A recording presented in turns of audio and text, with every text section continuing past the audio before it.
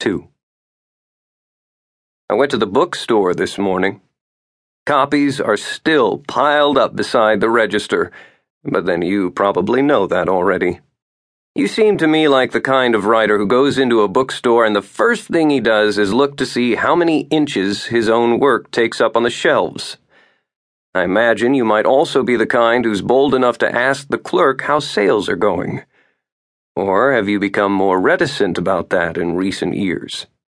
In any case, there's still a big pile of them at the front desk. There was even a potential customer who took one and turned it over and over in his hands as though trying to measure its importance by weight. I had a hard time not saying anything. "Put it back. It's not worth your time." Or, "I highly recommend that one. It's a masterpiece." But I couldn't decide so quickly between such extremes, and so I said nothing at all. It probably had to do with that big pile, which already spoke volumes. Anything piled up high beside the register is, after all, either a masterpiece or anything but. There is no middle ground.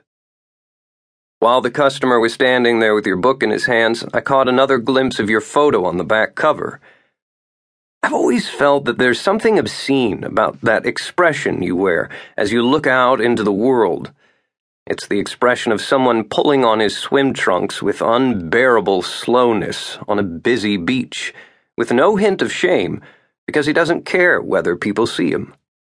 You're not looking at the reader, no. You're challenging him to look at you, to keep looking at you. It's like one of those contests to see who'll avert their eyes first, a contest the reader always loses. By the way, I still haven't asked how you slept last night, and what you did with that suddenly empty space beside you in bed. Did you stay on your own side, or did you slide over a little more toward the middle? Last night you listened to music, that CD you never put on when your wife is home. I heard your footsteps all over the house, as though you were trying to make sure you were really alone, how you opened windows everywhere.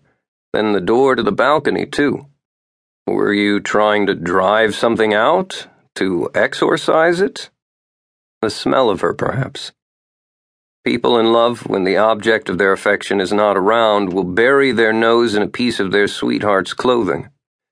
People whose love has run its course throw open the windows, the way you hang an old suit out in the wind if it's been in mothballs too long, even if you know full well that you'll never wear it again. You were out on the balcony and I could hear you singing along. It's not the kind of music I'm fond of myself, but I understand how someone who likes such music might write such books.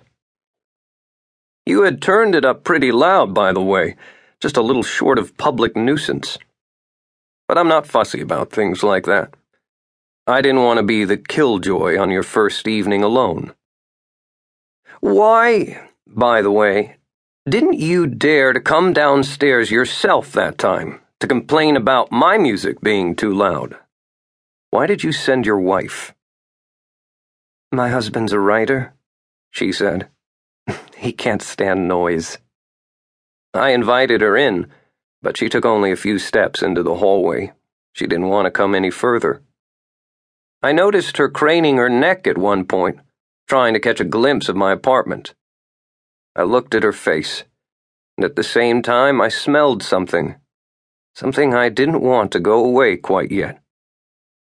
A few hours later, on my way to bed, I passed through the hallway and that scent was still there. I stood there in the dark for a long time, as long as it took for me not to smell it anymore. In any case, I didn't throw open any doors or windows to drive out her scent. I waited patiently until the scent felt that it was time to go.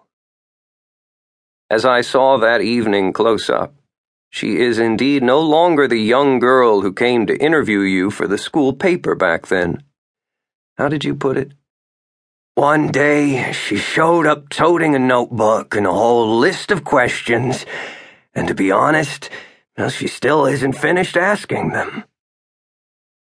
What was the first thing she asked you after she stepped over the threshold?